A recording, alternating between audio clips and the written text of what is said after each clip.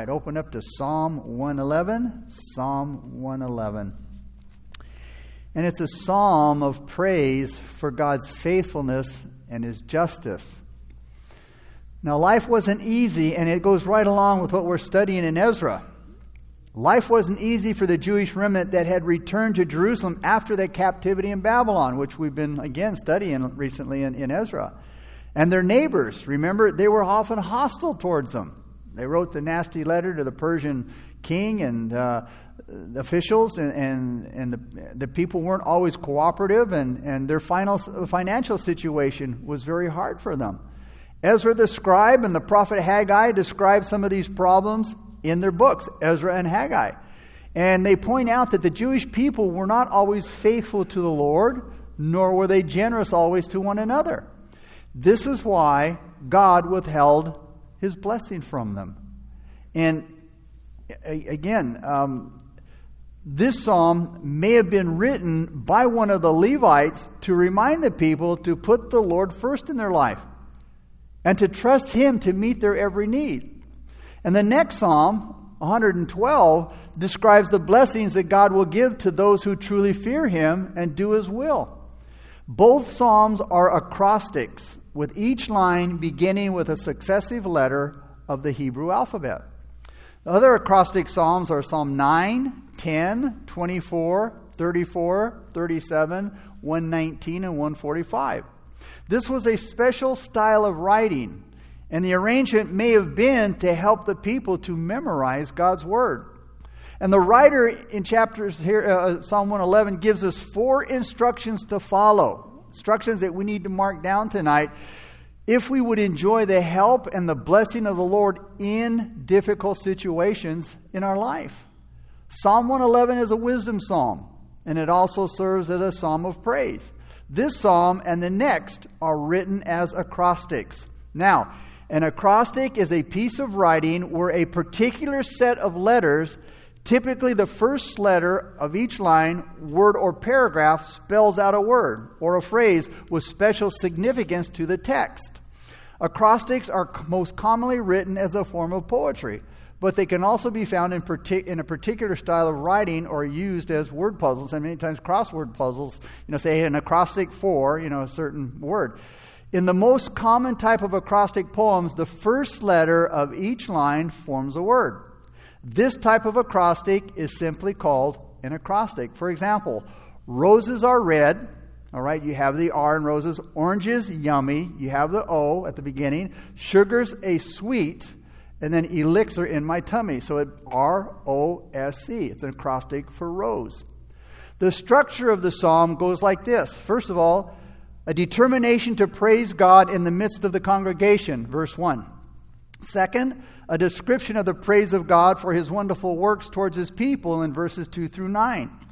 Third, a closing word tying the nature of true wisdom to the fear of the Lord. The theme of the psalm is the goodness of God demonstrated in His works. All that God does is good. Reverence for God is the beginning of wisdom. The author, anonymous. We don't know who it is. We'll see the words works, deeds, and wonders, which basically all mean the same thing. So let's begin with Psalm 111, verse 1. And the writer says, "Praise the Lord. I will praise the Lord with my whole heart in the assembly of the upright and in the congregation." So the first instruction, the first thing we need to do if we're going to receive God's blessing and help in difficult situations is begin with worship and praise. Praise the Lord here means hallelujah. So this and others are called hallelujah psalms because they start with praise the Lord, which speaks of the inspiration and the hopeful attitude of these songs. The psalmist tells everybody here that he's going to praise the Lord himself. But you know what? He wants others to do it too. And that's why in most of the Psalms, he gives them some good reasons and instructions for doing so. Now, he's not asking to do something that he's not doing. How often do we encourage somebody to do something? We give them counsel that's for their own good, and yet we don't do it. We're good at giving people advice, but we're not real good at taking our own advice. You see, if we want to preach love to them, we have to love the ones that we preach to. If we want them to love God, we have to love God. If we want others to serve God, we have to serve Him too. We have to set the example. We're so good, like I said, at telling others what's good for them, and yet we don't follow our own advice. The next thing the psalmist says is that he's going to praise the Lord, notice, with what? His whole heart. Not half-hearted praise. You know, there are some people barely praise the Lord at all. That's because they don't know Him. So they can't praise Him. But here's the sad thing. Of those who do know Him, there's only a half-hearted and casual devotion. Which is kind of a contradiction, because if a person really, really knows God at all, he has to be known as one who's totally worthy of our very best and highest praise. So we need to stop giving Him half-hearted worship and worship Him like the Creator that He is, like the Redeemer that He is, like the Savior God that He is. And we need to make up our minds that we're going to praise Him with our whole heart like the psalmist does here. Listen to what God says about half-hearted worship in Malachi 1, 6 through 9. He says, "A son honors his father and a servant his master. If then I," this is God speaking, "if then I am the father, where is my honor? And if I am a master, where is my reverence? Says the Lord of hosts, to you priests who despise my name. Yet you say, in what way have we despised your name? You offered defiled food on my altar. But say, in what way have we defiled you?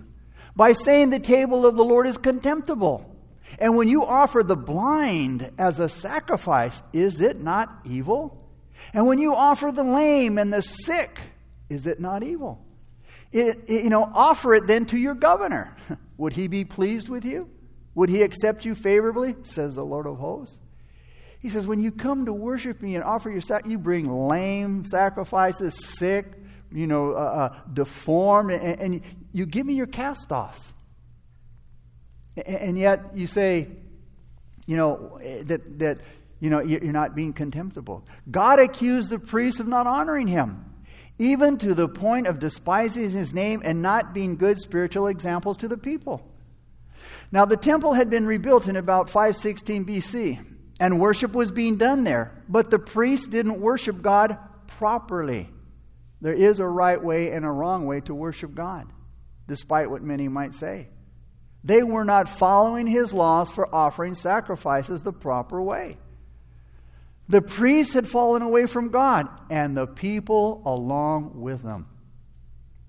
Like leaders, like the people. They were no longer worshiping God with heartfelt adoration. That is, they were no longer worshiping God with their whole heart. Instead, it was nothing more than a tiring job for the priests. Listen to what God's law said. Again, it said to bring Him only the best animals to be offered to Him.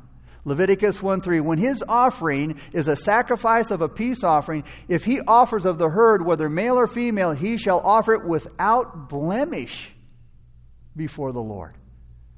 But these priests were allowing the people to bring in their blind and crippled and diseased animals to offer to God. So God accused them of dishonoring Him by offering their defective, flawed sacrifice. He was very displeased. The New Testament says that we are to be living sacrifices to God. We have to ask ourselves, when we come into this sanctuary as a living sacrifice, what is it we're offering to God? If we give God only our leftovers, that is, whatever time we have left for Him, whatever money we have left over, whatever energy we have left over for Him, we have left over, from serving ourselves, aren't we committing the same sin as these worshipers here? Who didn't want to bring anything valuable to God. They didn't want to bring anything costly. What we give to God shows our real attitude toward Him. You see, it's easy to give to God something that doesn't cost me anything. It's real easy. We see that the people sacrificed wrongly to God through expediency. That is, through convenience. Offering them to what was as cheap as possible. I love what A.W. Tozer said, and it's so true. Too many Christians want to enjoy the thrill of feeling right, but they're not willing to endure the inconvenience of being right. Secondly, the people sacrificed wrongly to God through neglect. You see, they didn't care how they offered their sacrifice. And third, it was straight out disobedience. Because you see, they were sacrificing the way they wanted to. They were sacrificing their own way. They were not following what God had commanded them to do. In Genesis 4, we see this at the very beginning. Cain is the one who started all of this. Cain brought his offering from the fruit of the ground to God. But the Lord didn't respect Cain's offering. Why? Because it was a bloodless sacrifice. This shows us from the very beginning that without the shedding of blood, there is no remission of sins. Hebrews 9:22 and 11:4. Cain acknowledged God. He was a religious man. But he rejected God's way of worship. Now, Abel, his brother, came with a lamb. You see, Cain brought what he wanted to bring. He came to God in his own way. That's false religion. We can't come to God in our own way. Cain was religious, but he wasn't righteous. Cain was the father of false religion. The way they gave in Malachi showed their attitude toward God. How about our attitude? Does expedience, that is convenience, neglect, or disobedience describe what we give and how we give to God? And then the psalmist promises to praise God. It says, notice in verse 1, in the assembly of the upright and in the congregation. He's talking about public praise. This isn't private devotion that the psalmist is talking about. This isn't closet Christianity. He says, I want to worship the Lord openly with my fellow believers. The way he praises God is important, showing us how we should worship God. It tells us that we should worship God intensely, powerfully, strongly, and deeply, passionately with our whole heart, and that we should worship God together in the church. We do this on Sunday morning in church. But do we set an example at other times as well? Not just in church. Do we worship God wholeheartedly all the time? The best way to worship is to prepare for worship starting Saturday night. We should be thinking about Sunday morning. We should be thinking about when we come into the sanctuary. Are we ready to worship God? Are we coming in with a worshipful state of mind? Are we getting ready to worship the holy, almighty God? We should be getting rested on Saturday night to come in Saturday morning or Sunday morning, giving Him our best. Because He deserves our best, because He gave us His best when you look at the cross.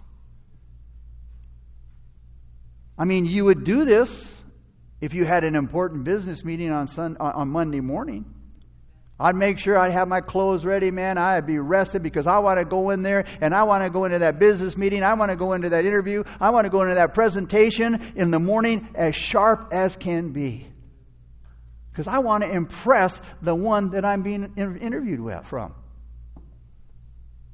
But a lot of times we drag ourselves in here Sunday and we're just here in body. I mean, should we do any less for God than we would do it in our workplace?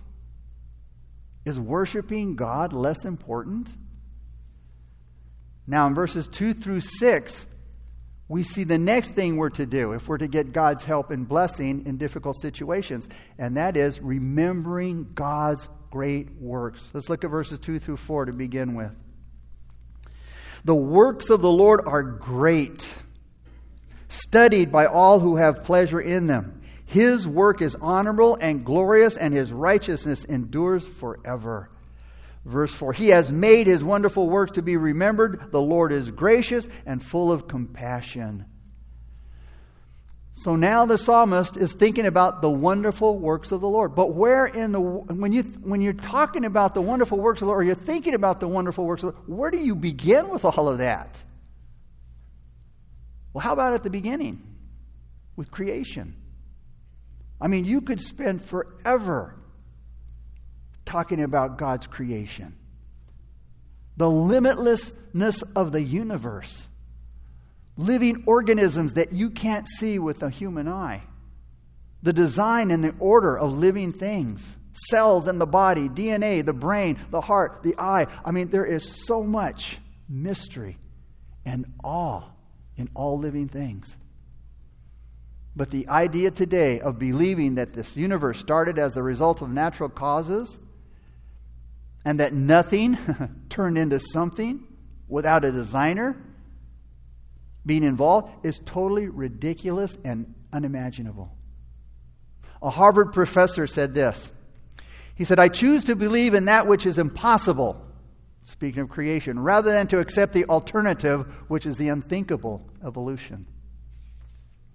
Evolution takes away the glory from God the Father and the Lord Jesus Christ, and it robs him of his glory. It's as bad as saying that the Lord can't save or that the Lord is not Savior. If you accept Jesus Christ as Savior, you must also accept him as Creator.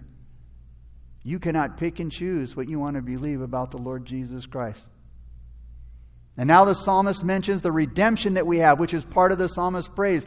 In God's grace and compassion, verse 4 says, He placed us in such a beautiful environment. Look at verse 5. He has given food to those who fear him. He will ever be mindful of his covenant. Here the psalmist turns his praise for the works of God's creation to praise for the things that the Lord did for the Jewish people. The psalmist praises God for his provisions. For example, the food that's mentioned in verse 5 is the manna that God provided for the children of Israel in the wilderness. Just like Jehovah provided manna for Israel in the wilderness, he also provides for the needs of his people at all times. Paul said in Philippians 4:19, My God shall supply all of your need, not all of your wants. He shall supply all of your need according to his riches in glory by Christ Jesus. Jesus said in Matthew 6:31 and 32, and this is what we're going to study next Sunday morning. Do not worry, saying, what shall we eat, or what shall we drink, or what shall we wear? For after all these things the Gentiles seek. He says, those are the things that Gentiles worry about. What am I going to eat? What am I going to drink? What am I going to wear? Jesus, that's what the world worries about. For your heavenly Father knows that you need all of these things. God's deliverance from Egypt was a proof that he remembered his covenant with the patriarchs, and it was a promise that he would never forget. And you know what? He will never forget nor neglect the covenant that he's made when he redeemed you to save you. Verse 6. He shall judge. Oops, wrong place. Verse 6. I was in 110. Verse 6. He has declared to his people the power of his works in giving them the heritage of the nations. The power of his works. This speaks of driving out the Canaanites and giving Israel their land for its inheritance. Jehovah in this situation demonstrated his power. That gift was the pledge. The land of Canaan was God's pledge of God's sovereignty. He said in Psalm 2:8, Ask of me, and I will give you the nations for your inheritance. Isaiah 60:14, also the sons of those who afflicted you shall come bowing to you, and all those who despise you shall fall prostrate at the soles of your feet, and they shall call you the city of the Lord, Zion of the Holy One of Israel. And then the third thing that we need to do to receive God's blessing and help in times of trial and times of trouble is depend upon God's word, verses 7 through 9. Let's look at the first part of verse 7. Notice what the psalmist says. The works of his hands are verity and justice. Jehovah's actions are demonstrations of his eternal nature of truth and justice. God is always true to his promises. He is not a liar. He's always fair in his government of the world. The gift of Canaan to Israel was the fulfillment of his promise to the patriarchs. He said, "I'm promising you a land that's flowing with milk and honey." While at the same time, he removed those who were living there as payback for their sins. The second part of verse 7 and then 8. It says, "All his precepts are sure. They stand fast forever and ever and are done in truth and righteousness." Those who left Egypt in the Exodus remembered what happened on Mount Sinai, the giving of the 10 Commandments. The 10 Commandments are as unchanging as the God who gave them. They reflect his truth and they reflect his righteousness, his uprightness. And the law is a permanent possession with present promises and demands and everything that it suggests. All his precepts are sure and they stand fast forever and ever. We read in Psalm 19, 7 through 9. It's a great psalm. It speaks of the Word of God. It says, "The law of the Lord is perfect, converting the soul. The testimony of the Lord is sure, making wise the simple. The statutes of the Lord are right, rejoicing the heart. The commandment of the Lord is pure, enlightening the eyes. The fear of the Lord is clean, enduring forever." The events mentioned in 5 through 8 here, verses 5 through 8, they're past events. But these provisions mentioned in there still continue today. God provided manna every day for the children of Israel. God provides our food every day. Remember, Jesus taught us to pray in Matthew 6:11, "Give us our daily bread." And because we're Christians, we enjoy a better and a permanent covenant than the one that the psalmist is talking about here. The writer of Hebrews chapter 7 verse 22 tells us because of God's oath, it's Jesus who guarantees the effectiveness of this better covenant. Hebrews tells us we have a better covenant, a better Savior, a better everything because of Christ. And because Jesus is the mediator of that new covenant, those who are called by him may receive the promised eternal inheritance. And now that Jesus has died as a ransom for many, to set them free from their sins committed under the first covenant. Our exodus out of the kingdom of darkness is like the one here that was the deliverance from sin. The victory of Canaan mentioned here is our promised victory of this life here.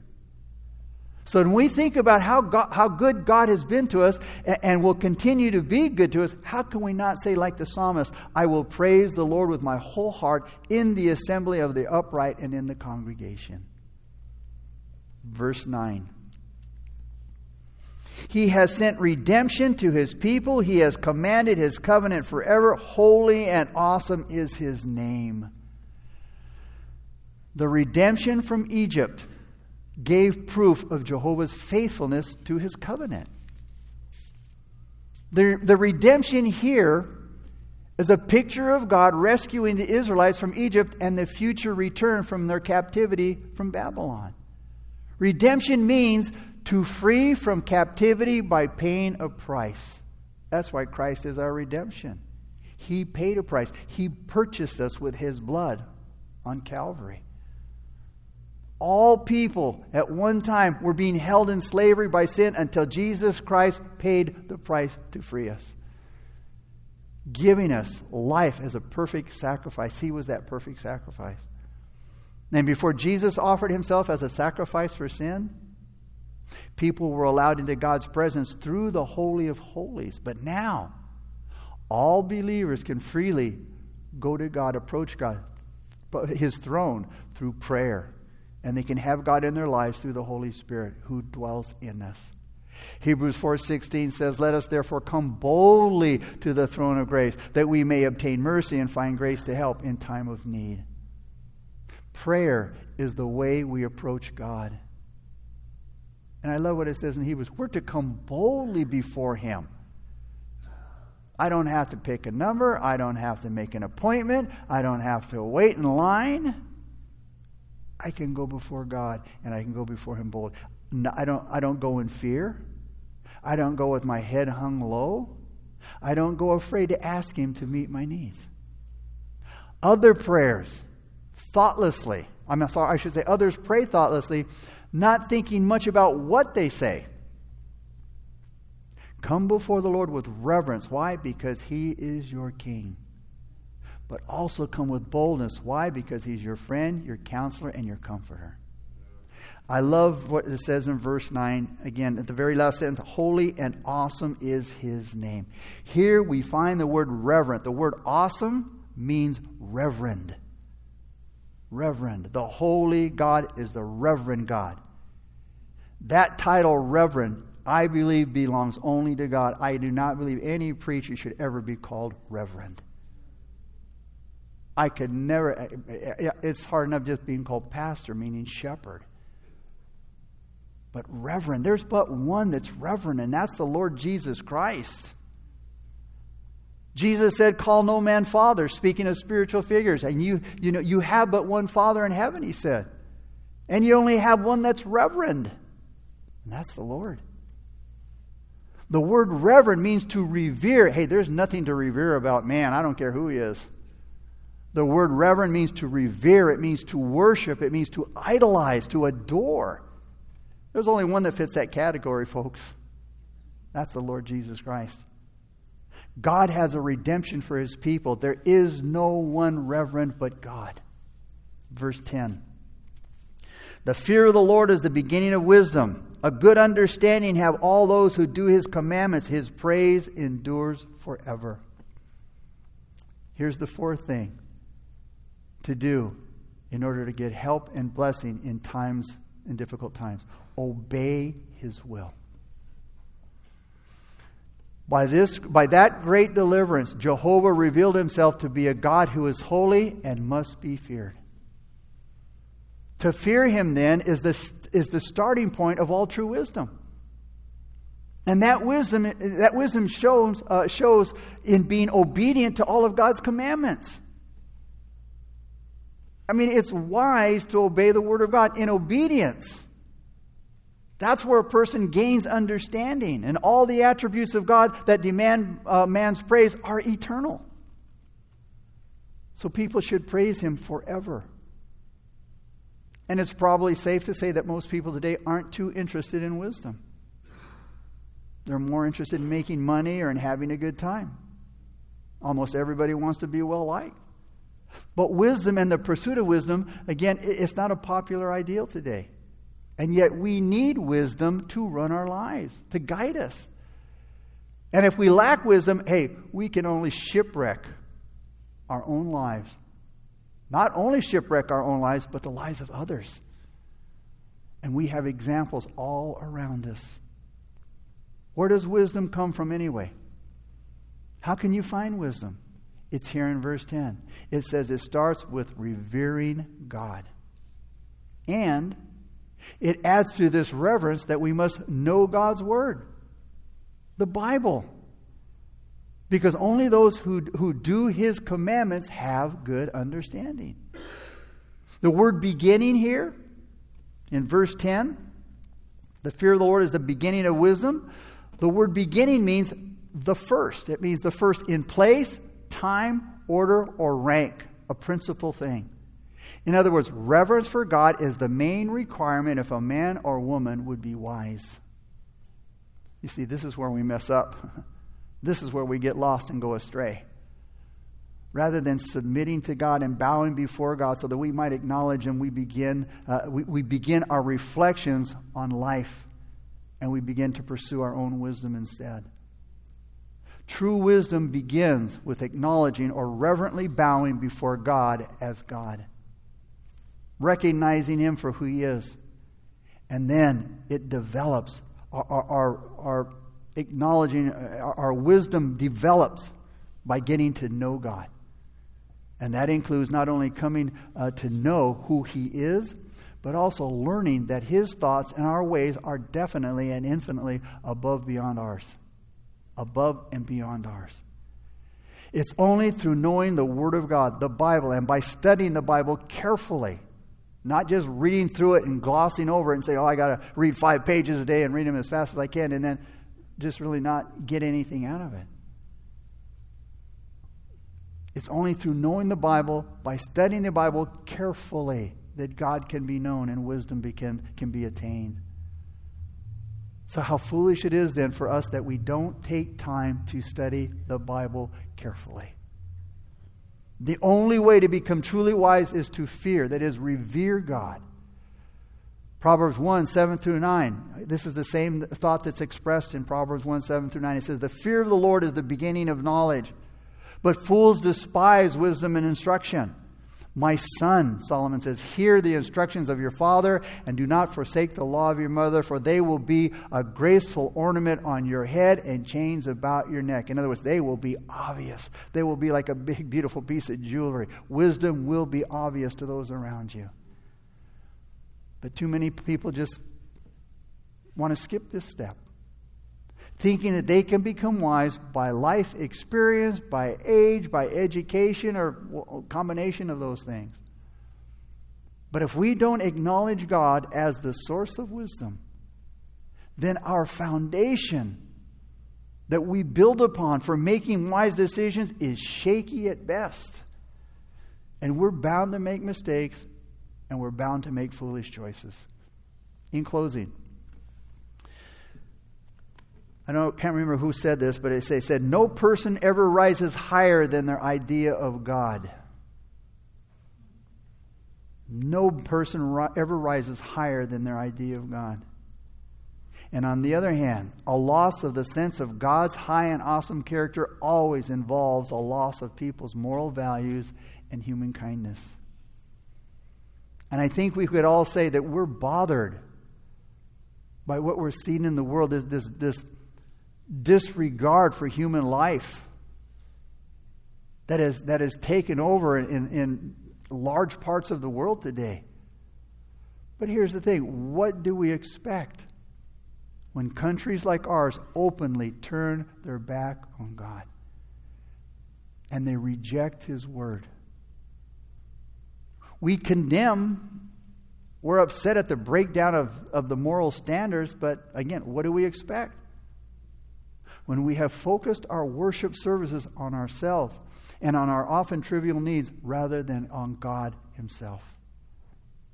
See, here's what happens. What we think of God affects what we are and what we do. Father, we thank You for this beautiful psalm, Lord, and again, just 10 short verses, yet, Lord, there's so much involved there, Lord. So much that we can glean from God. And so, Lord, let us remember to praise You, God. Lord, again, if we're going to receive Your help and Your blessing in difficult times, we need to praise You, God. We also need to remember the wonderful works that You've done, Lord. Your mighty works, Your wonderful works, Lord. And Father, to trust You for all things, for all of our provisions, whatever they might be, God. Submitting to You, God. Surrendering to You in all things, God. And then to know Your Word, Lord. To know Your Word, to study Your Word, God. Lord, we're so thankful for saving us, God. We're so thankful for being as the psalmist said, a holy and awesome God. Reverend. One who we idolize and adore. And Father, let us never lose that adoration. Let us never idolize anyone or anything else, God. May You always be our focus, the heart of everything that we do. If you're here tonight and you don't know the Lord Jesus Christ, we do pray that through the study of God's Word and the ministry of the Holy Spirit, that He would bring conviction to your life. Recognition that I realize I need Christ. I need my sins forgiven. I need Christ. I need to be redeemed. I need to follow Him. I need His wisdom. I need the resources that He has for me. I need the provisions that He will provide for me. Physical, spiritual, whatever there is. Whatever He has for me. I need it. The worship team's going to lead us in a song of worship. And if God has spoken to you, and you recognize your need for Jesus, as we worship, you get up out of your seat, you make your way down the aisles towards the steps up front. I'll meet you there. And then when the song's over, we'll pray together a prayer of faith.